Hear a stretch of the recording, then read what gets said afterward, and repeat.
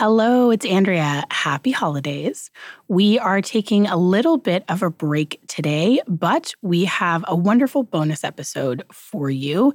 This is my unabridged interview with survivor Jordyn Hope that we did earlier this season. So please enjoy this episode, and we will be back next week with the first episode of our 3-part season finale featuring my interview with Dr. Sally Smith. I want to recommend a podcast called Sounds Like a Cult. This is a show about the culty groups that we all follow these days. It's more of a lighthearted twist about things on the cultish spectrum. Think less Jonestown and the Mansons, more Disney adults, church camp, chiropractors, and Swifties. I have been a fan of this show and its host, Amanda Montell, for years. Amanda is a linguist and author of books like Cultish and The Age of Magical Overthinking, which comes out April 9th. So get those pre-orders in, baby. Authors love them. Amanda is a brilliant thinker and brings a personal touch to this topic because her father grew up in the infamous Synanon cult. Each week, Amanda chooses a different fanatical fringe group from the cultural zeitgeist and analyzes it with the help of expert guests, listener call-ins, and juicy stories, as well as some fun games to figure out if the group of the week is a live your life, a watch your back, or a get the fuck out level cult. A few episodes that I think you would like are the Cult of Momfluencers, pretty sure you can guess the crossover there, and the Cult of Love is Blind, in case you, like me and my producer Mariah, are obsessed with this show. They have a lot of fun on this show, but they also handle more serious topics from time to time. And in fact, I am going to be on there with Amanda in March talking about the cultishness of Munchausen moms. We had a fascinating chat, so be sure to tune in for that. It was such a pleasure to be on with her. Sounds Like a Cult is available on all major podcast platforms, and new episodes come out each Tuesday. For more, you can also find the show on Instagram at Sounds Like a Cult Pod. Hi, Jo. Hello. Thank you for being with us. You are a regular guest and friend of the show and real life friend as well. So we're very happy to have you here.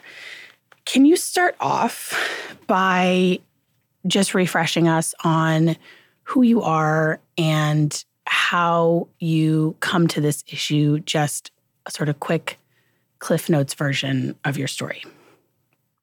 Yeah, so my name's Jordyn Hope, but I also go by Jo, and I am a survivor of Munchausen by proxy, and I also now do a lot in the field working with other survivors and other people impacted by Munchausen. And tell us just a little bit about how you came to understand what had happened to you throughout the course of your childhood.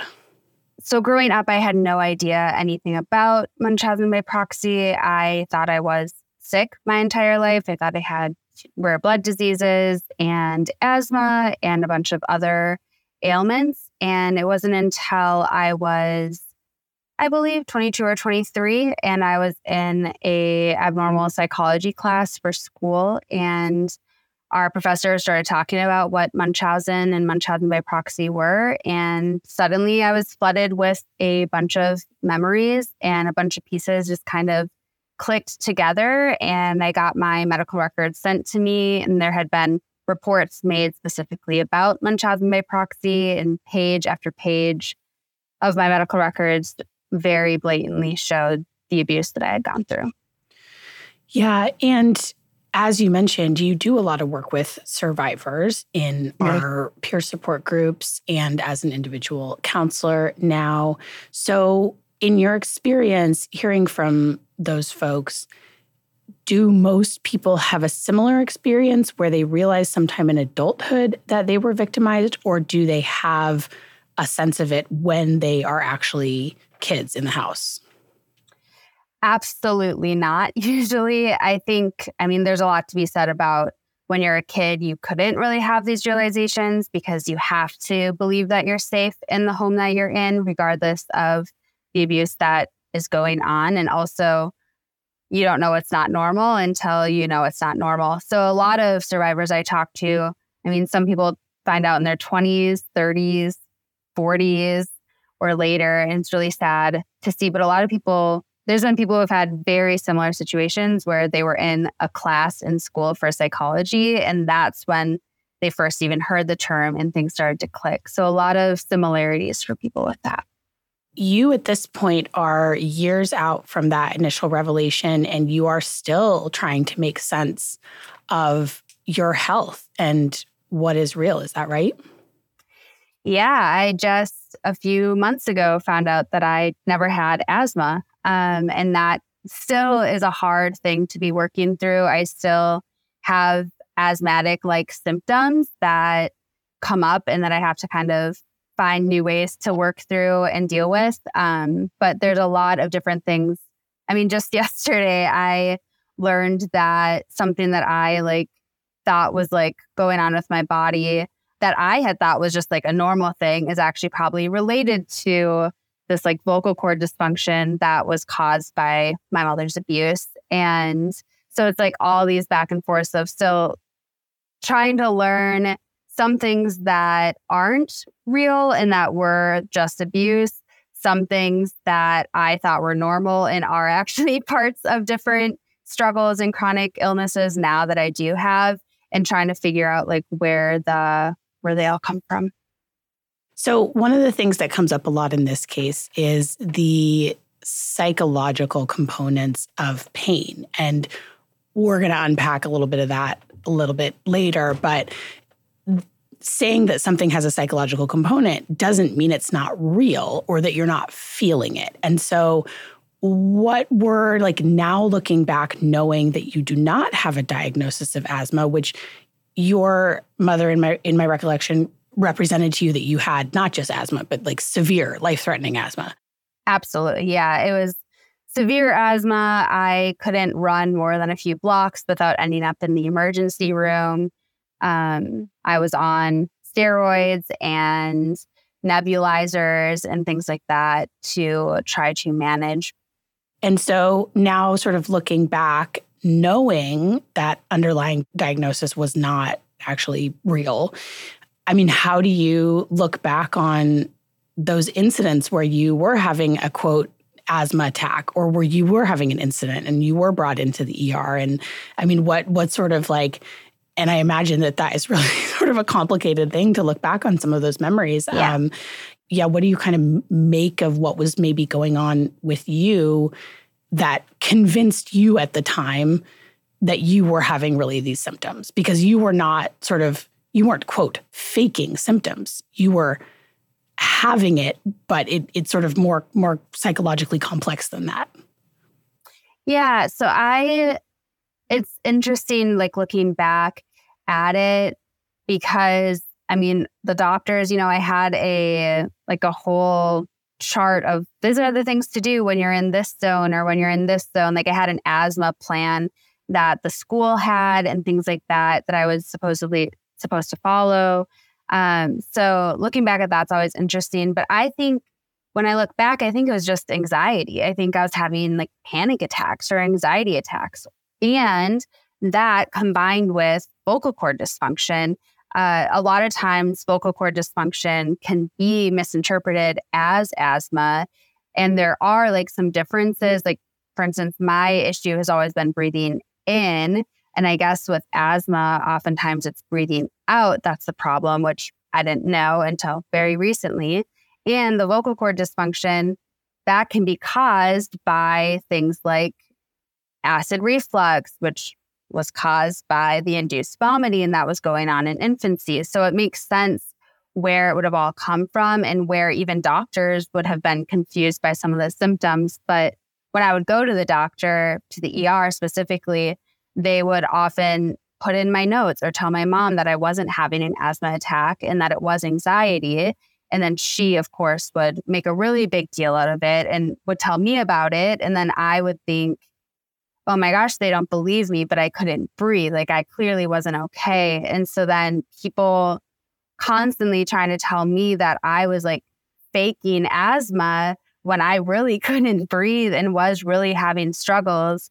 I would sometimes fake symptoms in a way. I would have more anxiety and I would end up having more breathing struggles because I wanted people to just be able to help me because I didn't know what was going on. Yeah, and that's such a hard position to be in as a kid. And do you remember what, in those instances where doctors and medical professionals were pushing back on your mom, do you remember what her reactions were and sort of what the story she told you about those interactions? Like what was the kind of narrative around those doctors pushing back? So I remember like very vividly, I was it was either it was fifth grade, and we had run the half mile, and I had what I thought was an asthma attack. And I went to the nurse, and I remember like the nurse bringing in the guidance counselor and like the vice principal and the principal. And I was laying in a bed, breathing through a paper bag, and they were all just standing around me. And they called my mom instead of an ambulance, which at the time, of course, I didn't really understand. I thought I was dying. I thought they were standing around me as I was like taking my last breath. My mom finally got there. And I remember when I got in the car, I was able to breathe. I suddenly was not having breathing issues at all. And I tried to tell my mom, and my mom was like, no, you're going to die. We have to bring you to the ER. You can't breathe. You're going to die. She brought me to the ER. That's when they were like, no, this isn't an asthma attack. This is just anxiety and hyperventilating. And my mom just like yelled at them and told them like, how dare you like to say these things? And eventually they did give me a shot to help with the supposed asthma attack. And I calmed down and we were able to go home. And then my mom, I remember just going off about how like I could have died and how dare they say I didn't have asthma when I clearly like was having an asthma attack and just all these things. And I remember later on, like I would go to school and I would tell everyone like this doctor that I had when I was in elementary school, like he tried to say I don't have asthma, but like I clearly do. I can't even run. And I really bought into the story and believes that that's what was going on. Yeah. So it sounds like there was a lot of making doctors that disagreed with her the villains. Absolutely. Yeah, she would really go after any doctor that tried to say that I wasn't experiencing whatever ailment or illness she wanted me to have at that time. And I imagine for you, that made you pretty wary of doctors and medical professionals. Absolutely. I never really trusted doctors. It was kind of this weird thing, though, where on one hand, I was terrified of hospitals and hated doctors. I guess I wasn't so afraid of hospitals, but I didn't trust doctors because I didn't think that they ever listened to what I was saying or what was going on. And I felt like I always had to prove that I was sick. But then at the same time, there was like a comfort with being in the hospital and having that attention and care and safety.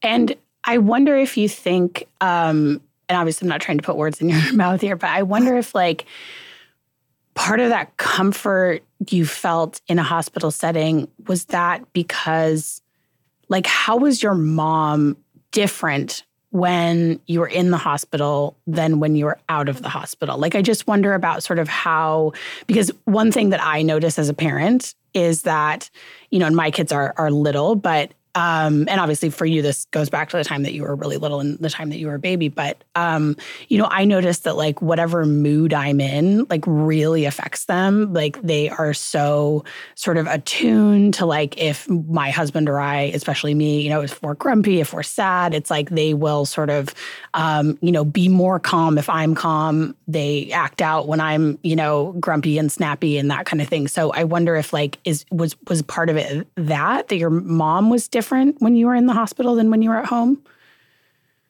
Yes, I think there's a couple of things. I think one, that's like a really big thing. I think at home, the memories that I have of mom she was like very distant or very much like on top of me. Like there was really no in between. It was always either just straight neglect or like she would be passed out on the couch holding me down and I wouldn't be able to move. So there was like two sides of it. And it was always when mom wants to pay attention. If I jammed my thumb in fourth grade, and when I tried telling her, like, she didn't have time for it. It wasn't going to get her attention in that moment. And she was on the phone with a friend or something like that. And so it was just like, wash it off and like stop crying. And I like really needed her in that moment. So it was always, but then like a lot of times I would want to be playing or doing something, but then she would be telling me that I was sick or had a concussion or had something wrong and needed like that attention. And so I think in the hospital, one, she still was very hovery and was very like right there in everything, speaking for me and all of that, but was nicer seeming. She seemed to be kinder towards me. And I think at the same time, the hospital safety was like the one time that she couldn't be harming me and that I would kind of have space from her in some respect because I would be with the doctors or things like that. I would have food. I would have, all those different needs taken care of. Because you were in a position where you were isolated with your mom a lot. And so Yes. Maybe it was sort of that security of having other adults around that also was part of it. That's really interesting. So yeah, that's something that comes up a lot in this case is the conversations that, Beata Kowalski was having with providers in front of her daughter, presumably with her daughter also behind the scenes, about this being a terminal illness, about hospice care, about death, about the sort of the looming specter of death. And I wonder, you mentioned that also. And how did that, was that something that your mom seemed pretty fixated on? And how did that affect you? I can't remember specific times minus the asthma situations where she would say that I was dying, but it was like a very big message. I mean, I thought that I would die in my childhood. Got to do pageant when I was 4 because I was like the sick kid in town or things like that. And I definitely never thought that I would survive.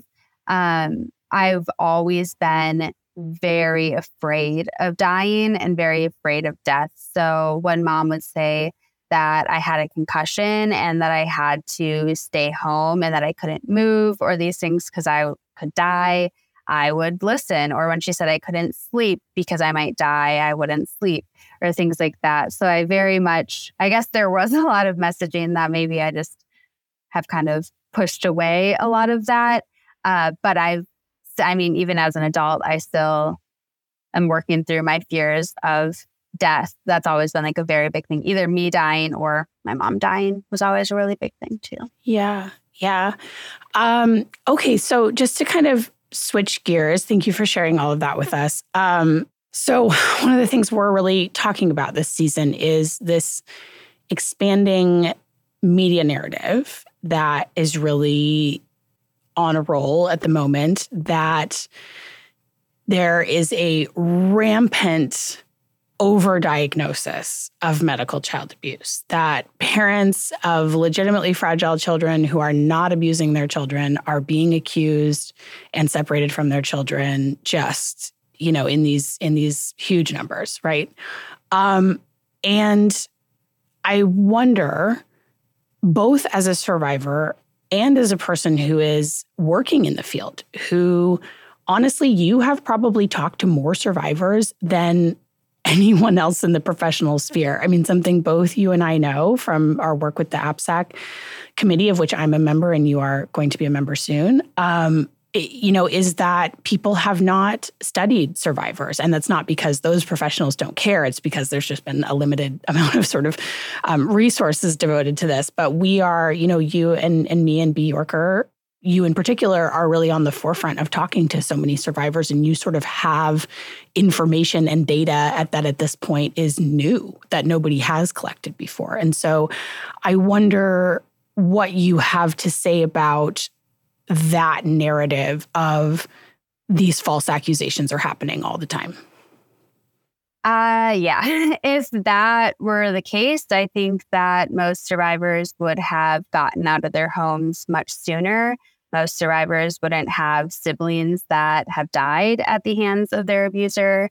I wouldn't have been stuck in my home if there was this over reporting that was happening, because even when there's a lot of evidence to it being clear abuse, most kids aren't able to get out of the house even with that. So that's very much, my situation, right? There were reports made. It was very evident, page after page of documentation, very clearly stated I was a healthy child who just needed time away from my parents and things like that. And yet I was stuck in that home. And so if over-reporting of this happened, I wouldn't have been stuck in the home for so long. So it just doesn't really make sense. I am the first to say that there are issues with the medical system and that there are issues. I'm in school to be a social worker, and there's a lot of issues within the social work profession. I see that all the time. I'm very aware of that.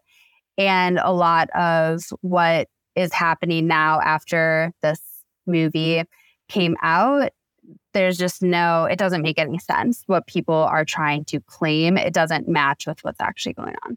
Yeah. And to the point about the issues with, which we are going to, do a little more unpacking of that this season, because this is something that I'm very curious about as well. There are these huge issues with DCF and specifically with family separation. But I think from what I've seen, and I wonder if this is true for you as well, first of all, 75% of family separations that happen in this country are not related to abuse. They are, sort of these neglect allegations that are, or neglect issues that are related to poverty and substance abuse, right? And so very much in my estimation, and I think a lot of people's, situations where if the family was given more resources, those problems would go away. And it is not a problem of an abusive parent. It's a problem of a parent who is struggling in some way.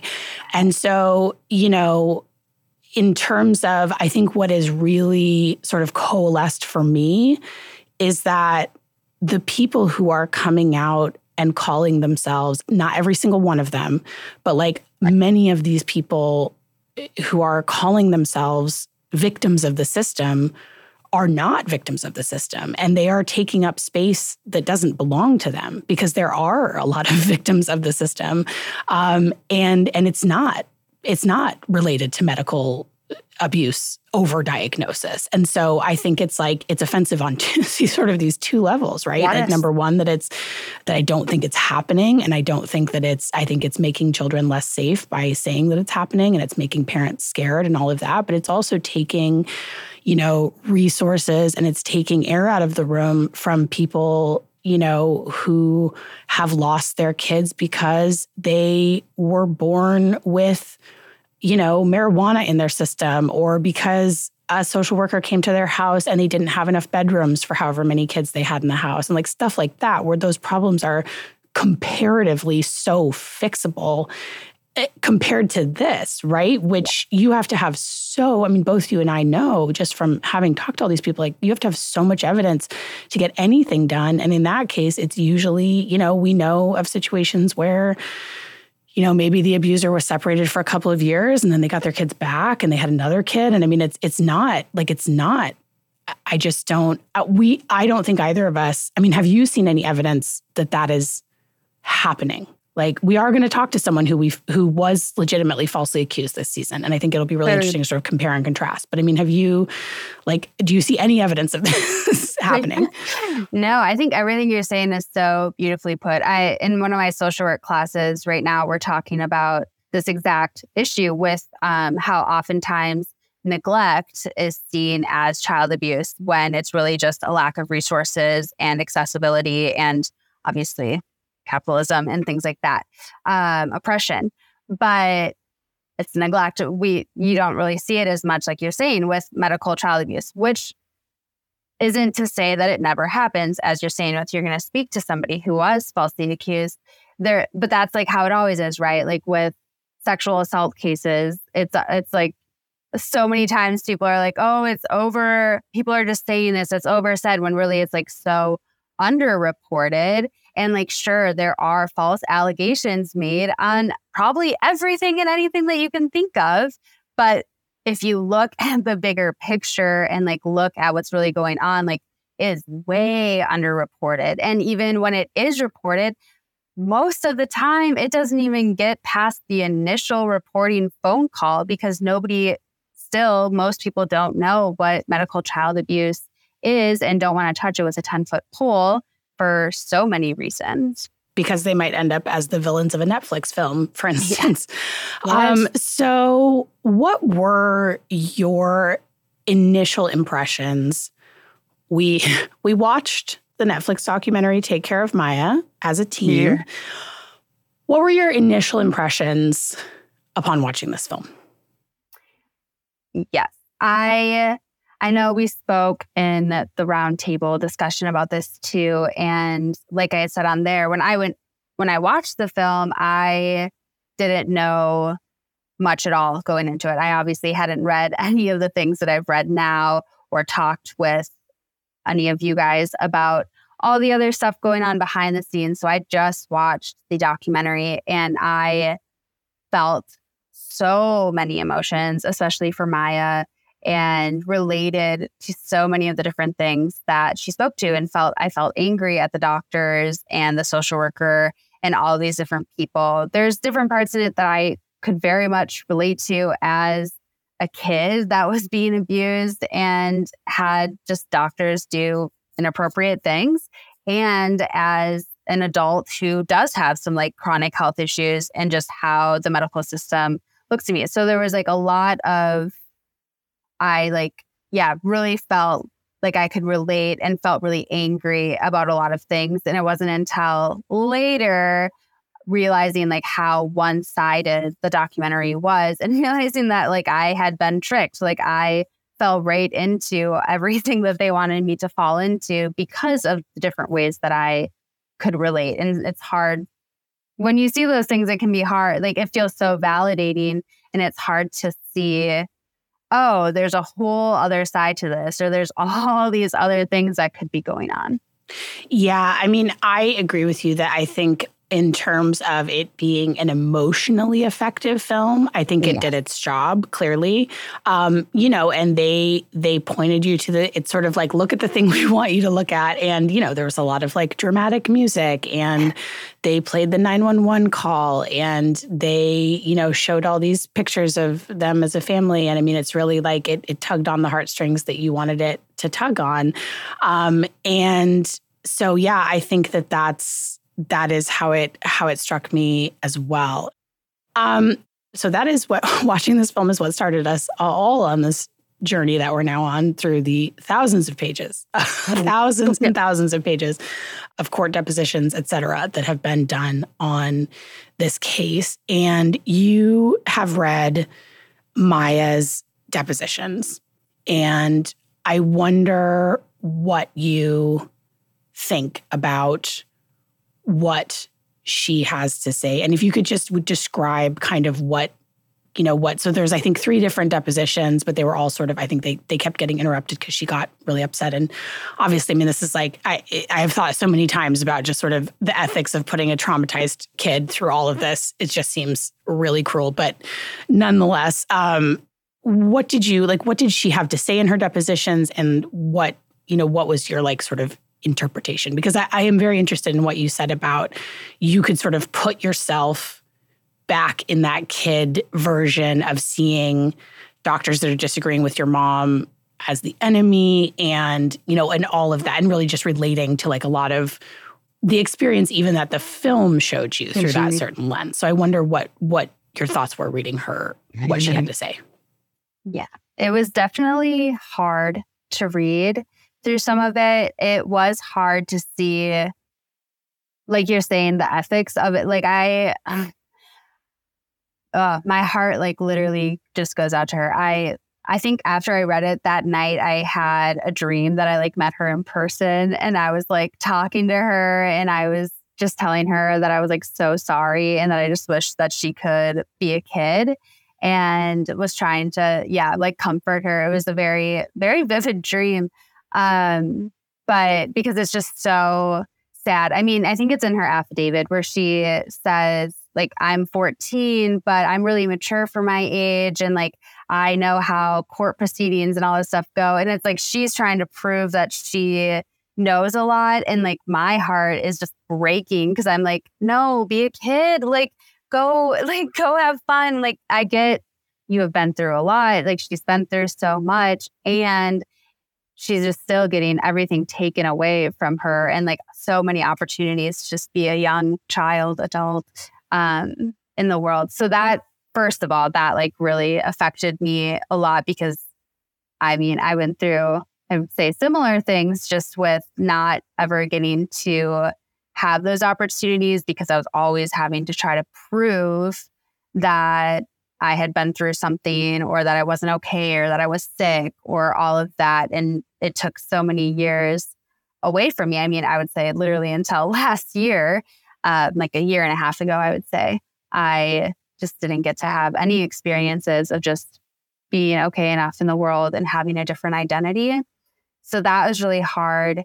Reading, then seeing like how intense that they were going at her. It seemed like a lot of what they were going at was like, oh, you were faking, or like, oh, you couldn't have had these issues. And this is when the defense is doing the questioning. And I don't know if it's technically called cross-examination when it's a deposition. I'd have to check with Jonathan. But like, so this is when, and I'm trying to remember, I think it was Hughes who did the questioning during the deposition. But yeah, that was, So when the Johns Hopkins team, or when the defense was questioning her, is that what you're talking about? Yes, that's exactly what I'm talking about. Thanks. That was really hard to read because I would have responded in such similar ways to her. Like I didn't realize that I was a victim of Munchausen by proxy until I was in my 20s. But two, like whenever people came at me trying to say that I had faked anything, I would get so defensive because I still needed help. I was still hurting. I still did have struggles. I didn't know, I wasn't trying to manipulate anybody. And I really did think I had those issues. So I really felt for her and how she was responding because I would have responded the exact same way. And regardless of what physical things are going on, psychosomatic things are going on, whatever it may be, there was still clear medical abuse that was happening. That's, right in the records and very evident by how she responded since that situation and all of that. So it's just really, it's really painful to see how much she still feels she has to prove how sick she is and was, and how just the wording she would use. And one of them, she talked about how, not sure if this was the affidavit or the deposition, but she talked about how if she hadn't received the ketamine, she would have died within the month. And that's so sad to read because once again, there's a lot of evidence contrary to that statement. And just that plus all of the comments of being held captive or her captors, and how the wording that she uses does not seem like wording that a child or a teenager would be using. And so it felt very much like brainwashing, or a lot of things being told to her. And of course, you take in those stories. Like I said, I thought certain doctors were evil and bad and out to get me, and just people in general, I thought were out to get me and trying to kill me my whole life, So it's as a kid and as a teen, you believe what you're told, and it becomes your reality. It becomes the way that you see the world. Yeah, and I think that happens in abusive situations in a particularly intense way, but it happens in non-abusive situations. Listen, I went off to my liberal arts college believing that trickle-down economics were real, and that's just something I absorbed in my household. Yeah, we all get our ideas from that's where we get most of our ideas when we're growing up, right? And then we go in the world and we figure out what we really think about things. And that all struck me too, the language, and just it has occurred to me reading through this documentation, and also certainly watching, we've been trying to watch as much of the trial as we can, and watching this play out, like what an impossible situation she is being put in, because regardless of what was going on with her health, regardless of the veracity of this diagnosis of CRPS, whatever it is, what you want any child to do is embrace their health, embrace their idea of themselves as someone who is capable, embrace their feeling that they have a bright future. And I really get the sense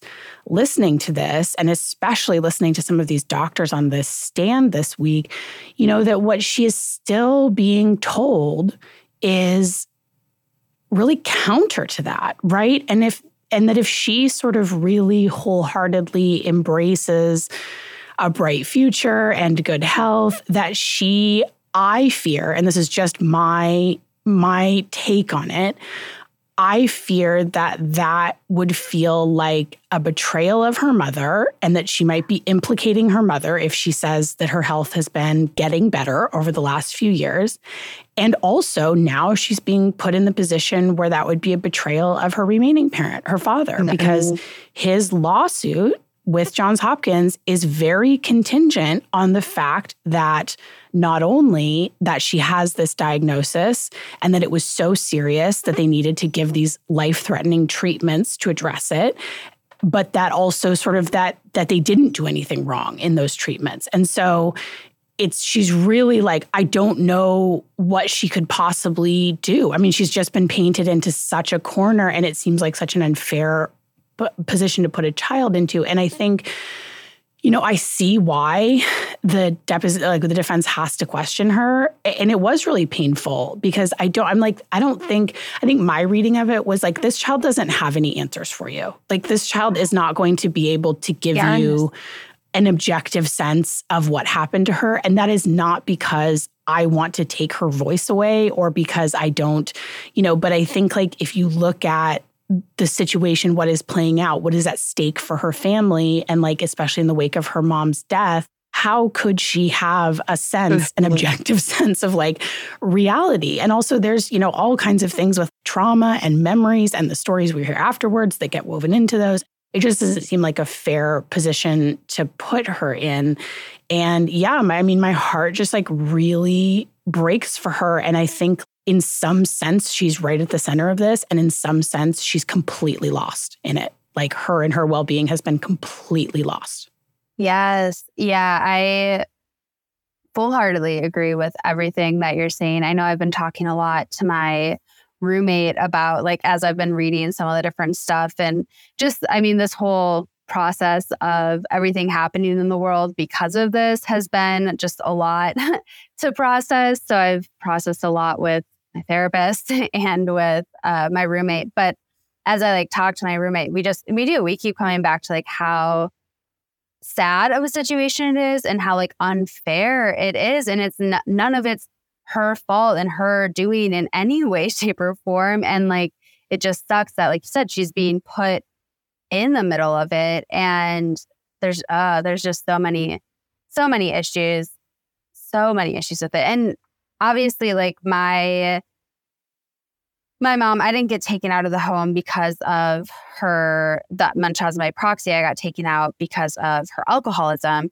But even just as I was an adult, I had to stay sick for a long time to meet financial needs, to meet basic housing needs and things like that. As I was homeless from age 16 to 18, I had to be sick so that I could get help in different ways. And so it makes so much sense to me why she would have to say, there is no other option for her given everything that's going on in her environment. People are sort of making her this figurehead of the falsely abused movement. And I just think that's so wrongheaded. And I just, I will say it more plainly than that. I feel like it's exploitative of her. Mm-hmm. And I really question how Jack Kowalski could think that this is the best, because this is drug on for 6 years now. And so and who knows how it's going to sort of play out from here, but it just to make to sort of have her revisit this again and again. And I think like, there were some questions, like one of the things that struck me in, and I don't know if this is a piece of documentation that you read, but one of her, but I did want to ask you about it, just this piece of it. So Dr. Wassenaar, who was a general practitioner who saw both Beata and Maya Kowalski, and he saw them for sort of a year and a half period of time, I think, because it was after they moved. He saw them 5 times. I think he had a total of five visits with Maya. And he's testified on behalf of the plaintiff, so on behalf of the Kowalskis. And he said in his affidavit that he thought Maya, and who was at the time 9 years old, thought that she was really quite independent and wouldn't be subject to pressure from her mom. And that he thought she could sort of, I can't remember, I'm paraphrasing, but sort of like, that she wouldn't be, this wasn't Munchausen by proxy abuse because she seemed like she could really speak for herself. I mean, how does that land for you? I did not read that yet.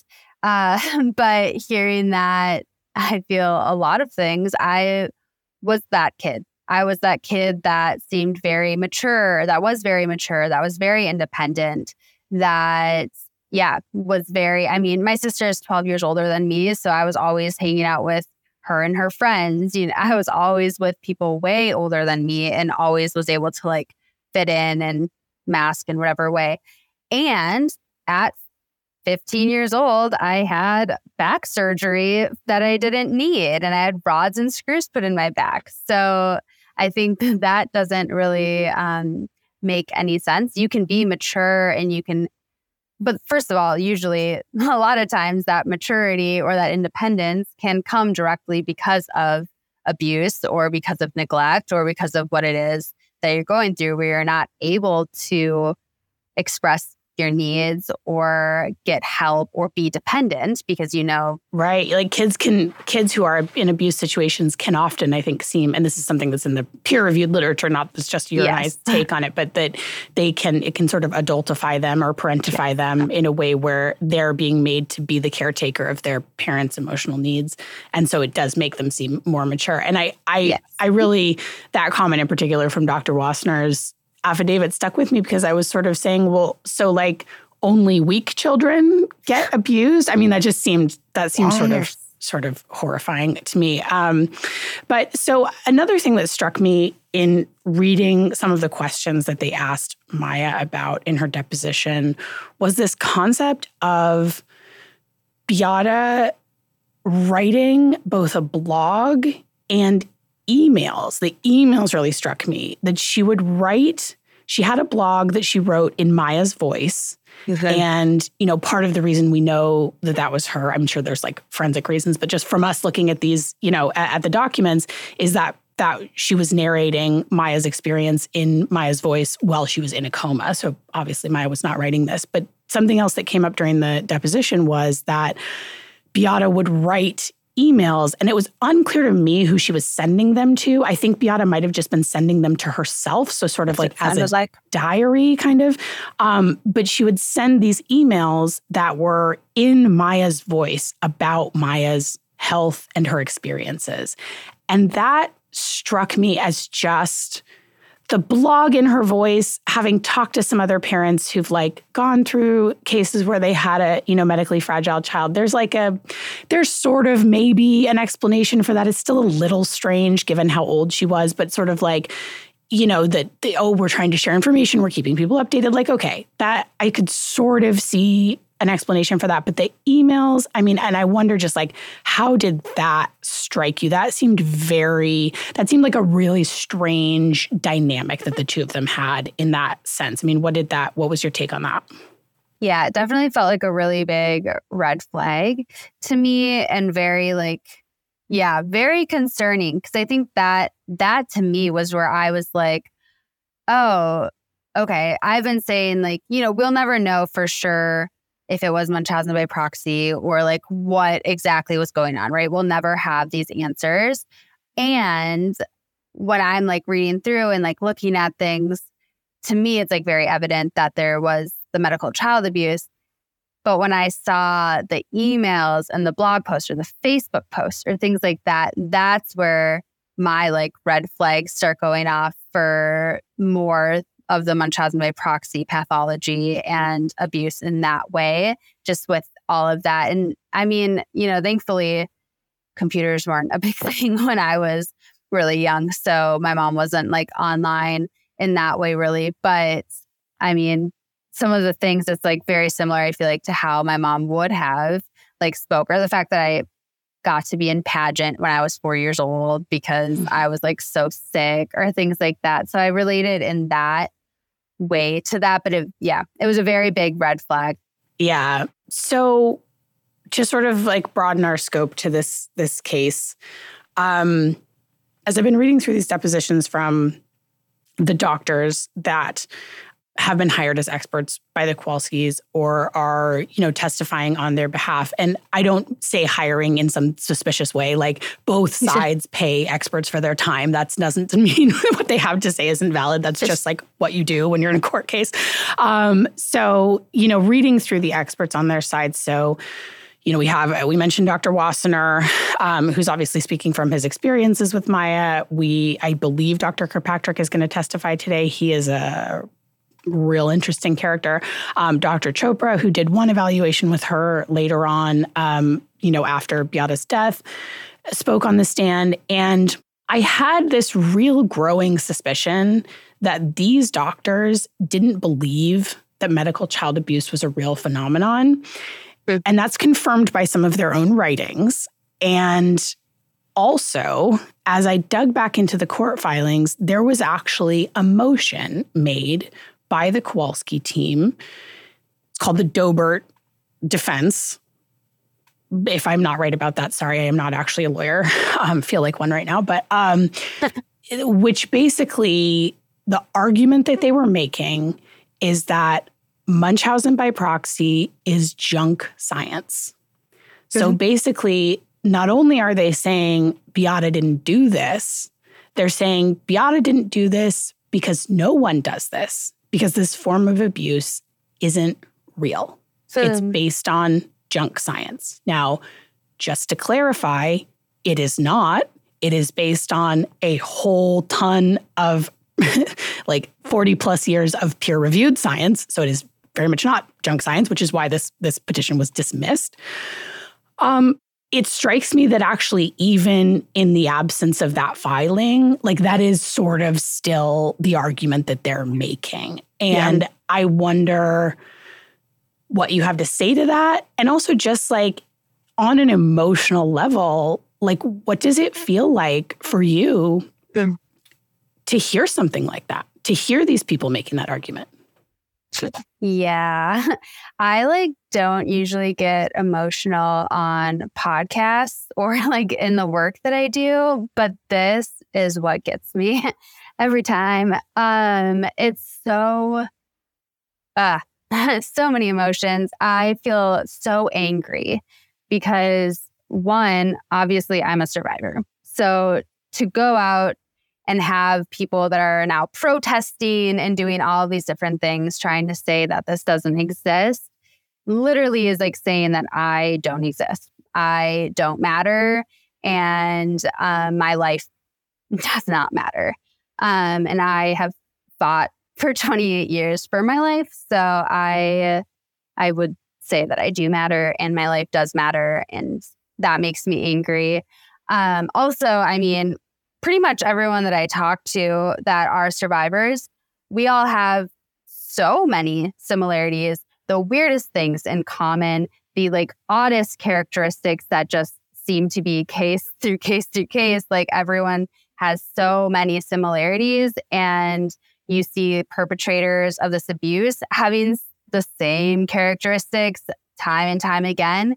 So if it didn't exist, you just wouldn't think that there could be red flags or that there would be all these obvious signs and similarities when you've never talked to these people and suddenly you just keep hearing the same things over and over again. So it's clear that these people are not talking to survivors and don't want to hear these things. I mean, yeah, I know that I oftentimes I work in the field and I'm a survivor and I work with survivors. And there's so many times that I will be like, did I make this up? Like, is this real? Like this, it can't be real, right? Because it doesn't make sense. And in the support groups that I facilitate for survivors, pretty much every group at some point, I have to say, like, you guys, it won't make sense. Like, we can't make sense of this because there's nothing to make sense of. Like, how do you make sense of your mother trying to kill you for attention for your whole life? Like, there's just you're not going to get to an answer. And I think society as a whole obviously isn't ready to hear that or to like work through that complex. And so it's just like, yeah, even as a survivor, I question it or I don't want it to be real. I would much rather it be like, oh no, I was actually sick and I miraculously got better. And like, I did need all these things. I would much rather that be the answer and that be what I like have to heal from and work through is actually being a sick kid versus the reality of like what happened. And it just feels, I get so emotional because it's like, I finally survived. I finally started to build a life. I'm finally doing these things. And to have so many people being like, no, none of it's real. It's all fake. It's not real. It feels like a desperate attempt to like pull me back. It's so hard for me to not suddenly be back in the shoes of my childhood self that desperately wanted like this life and to feel dependent on having to prove myself again. Like I am an adult. I have proven myself. I have a whole life outside of that now. And like I have security and safety and stability. But as I keep hearing people doubt that this is real, it feels like I'm just a child having to prove myself again and nothing I will ever do because apparently my life isn't enough proof. So it feels like nothing I ever do will be enough to tell people that I was hurt and that I was abused and that I wasn't sick and that I deserve more. Yeah, I mean, it really, I'm so sorry. It's horrible. And it's an erasure of a whole group of people who've already been through so much. And I think, part of why this narrative is activating for all of us, because it's activating for me too, because it's not the same, my involvement with this. But, I've had a lot of people, including some extremely spicy emails from my sister's attorneys over the years, tell me that I am delusional, that I am just obsessed with this, that I'm trying to use it to make a name for myself, that, et cetera, right? And so like, it's sort of like you didn't see what you think you saw and your life experience is not valid. And what you have to say about this, in your case, like your personal experience, in my case, again, my personal experience of like growing up with this person and seeing all these things. And like, that doesn't matter. It didn't happen. It's not what you think it is. And you're victimizing this other person by saying it is. And I go through the same thing, right? Like even, I talked about this last season when we were talking in depth about my sister's case, like even going back through those files, I am always looking for something that could be a plausible explanation. And at one point, because Tina, our lead producer, was going back and forth with my sister Megan, she, sent them specific questions for comment, right? We wanted to give them every chance to say anything that they have to say. We've always been open with that. And so, we put together this list of questions, and between that and the deadline, which they did not opt to answer those questions, between that and the deadline, I really had this thought where I was like, what if there's an explanation for all of it? What if she has some really good answer to all of this? And it's like, because there's part of you that still wants that. And I think what I want people to understand too is that like, we go through this, doctors go through this too. Having one of these cases on their hands is a nightmare, partly because it can play out like this one has and ruin all of their reputations for the rest of their lives.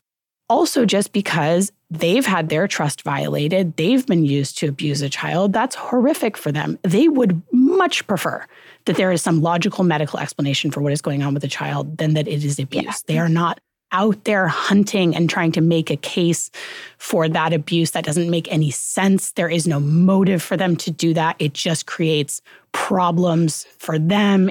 And like then they have to deal with trying to help a child in a system that's like not built for that. And so it's nobody's idea of a good time, you know?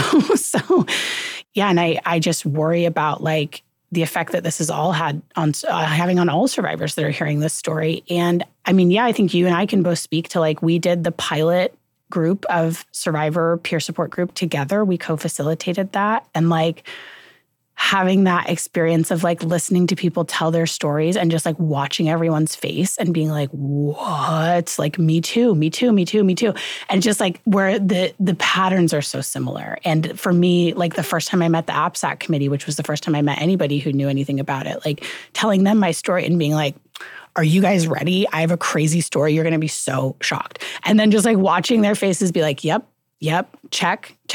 And just like they'd seen everything before. And so, yeah, again, like to then be told, oh, yes, this incredibly similar thing happened to all of you. And yet it's not a real phenomenon. It doesn't exist. Okay, Yeah. so just a couple more questions.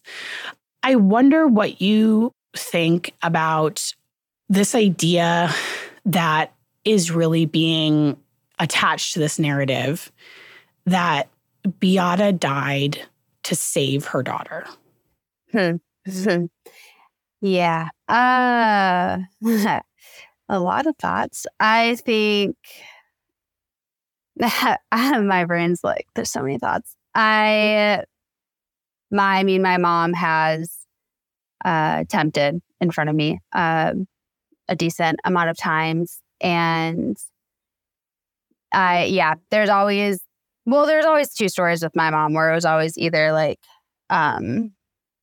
she was like really struggling, you know, because of being a victim to different things or being sick or whatever. Or she was like struggling supposedly because I was like a bad kid.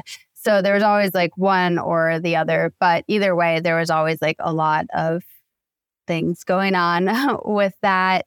And I mean, I very much could see if the same sort of thing happening with my case, if it had gotten to a point where I had actually been separated from her. Well, I mean, I guess when I was separated from my mom because of the alcoholism, within a couple of months, my mom ended up in an induced coma in the ICU for 3 weeks because she drank so much.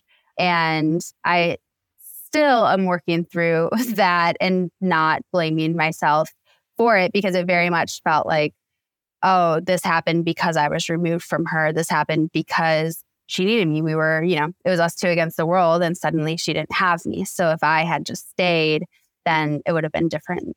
Yeah. So kind of similar in like that sort of a sense of the letter that was written and all of that sort of stuff. Like I could see my mom writing something very, very, very similar. And I think, so sorry, here you're talking about the suicide note from Beata and what she had to say to Maya.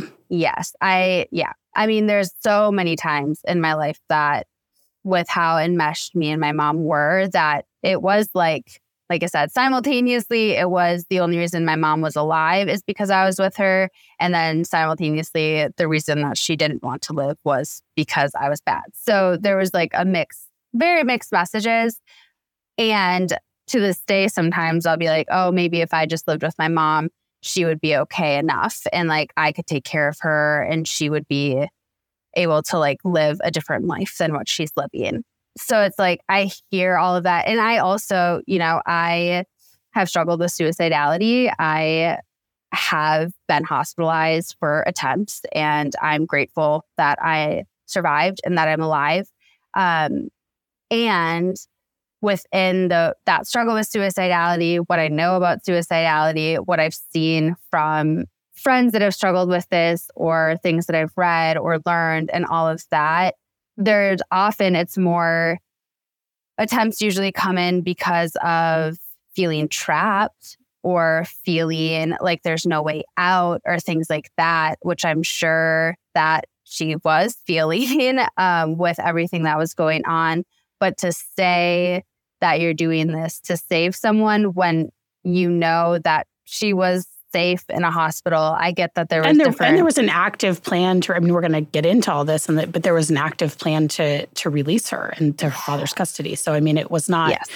it doesn't quite hold up under scrutiny. And I worry that Maya could feel guilt over that happening. And there were some really interesting comments that Maya herself made during the neuropsych eval that she was given at the hospital, where it certainly struck me that she felt responsible for her mother's emotions in a way that did not seem like a normal sort of child parent. Because I can tell you, like, okay, like my kids are younger, but like, you know, my kids are like, if I'm visibly upset, they're upset, but like, they're not like out there thinking about like, well, you know, it's just like there was sort of an over concern that felt almost parental, like that she was really worried that if she got better, I mean, this was one of the most striking moments in this, that she said that she was worried, you know, kind of intimated that she was worried that if she wasn't sick anymore, that her mom would be sad, and that she was already so sad.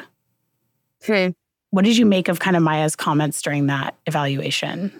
I only read part, I think, of the neuropsych eval. So I did not read all of it. I think I struggled with reading the neuropsych eval because, I had my own neuropsych eval done. And I think that I had a really bad experience with that. And so I think I couldn't like objectively read it for what it was very well without my biases kind of taking over. Yeah, and we're going to ask Dr. Mary Sanders about that too. And I think her being a child psychiatrist, I think that'll help give us some framework. Okay, so just kind of like two quick last things. So I think another thing that struck me is like, I'm so sad for Maya. You're so sad for Maya. I think everyone, hopefully in this situation, is prioritizing her. And it's like the fact that she loved her mom and misses her mom is not proof of anything in terms of whether abuse happened or it didn't happen, because kids love their parents even when their parents are abusive. Like, I think that's a bit of a wrong idea that Maya defending her mom right now, it doesn't tell us anything about what actually happened, right? Yeah, when I look back at the records from when I was like taken out of the home as a teenager and stuff that the guardian ad litem, social worker, and court appointed counselor, like stuff that they would write in their notes, like it was so clear how enmeshed I was. Okay, my mom's the reason I was taken out of the home. I'm the one who did speak up though about it, right? So I helped get myself out of a dangerous situation. And this was with regards to her alcoholism, not the medical child abuse. Correct. Medical child abuse was never mentioned to me, at least, until I was an adult. So, but it was not part of why I was taken out at all. It was just the alcoholism. But the comments that I would make in therapy or to the social worker or things like that, even after, like I said, I at that point was angry at my mom. I was so angry because I knew about the alcoholism. Like I knew that like what was happening between us wasn't okay. And yet after I got taken out, all I did was fight until they put me back. I fought tooth and nail until they brought me home. And then once again, then I like fought that too and was like, how could you put me back here, and wanted out again. So, but it was just like, there's always been this back and forth. And to this day, there's this like back and forth where I am very aware of the fact that my mom has never and is incapable of loving me or expressing any emotion, really, for that matter. And I can recognize like all the trauma and the abuse and all the things that like aren't okay. And I don't want a relationship with her. And on that same note, I still love her so deeply and will sometimes *67 call her just to hear her voice. And then I'll hang up because I just need that comfort that I think I'm like getting from that. And I still, like I said, if she called and said that she loved me and she was sorry, there's so much in me that would want to move back in with her and take care of her. Because even after everything, like I still love her so much. And I still do defend her at points and say, like, she was sick. She didn't get a chance. She should have been able to get help when she was a kid and didn't get the help that she needed. And it turned into who she is now and all of that. Like, I still have so much compassion for her. And I think, just in general, I have a lot of compassion for people that most people wouldn't and that most people never will. And I don't see that very often with like 99.9% of the population. I think most people are like, bad people are bad people, especially when it's child abuse or things like that nature. And I see this a lot with survivors of having this like different level of empathy and compassion that you just don't see in other people, which I very much attribute to the violence. And I have like a sticker that says like, you'll never know the amount of violence it took to become this gentle. And I really, that like always, I will read it. So a lot of times in support groups with survivors, and a lot of people get really emotional when they hear that, because it's true. Like, no matter, because of what we've been through, we have way more compassion and empathy. And it's, because it's like it's a survival mechanism, essentially. Yeah. So if you could say something to Maya, like, what would you say to Maya? Wasn't prepared for that deep of a question.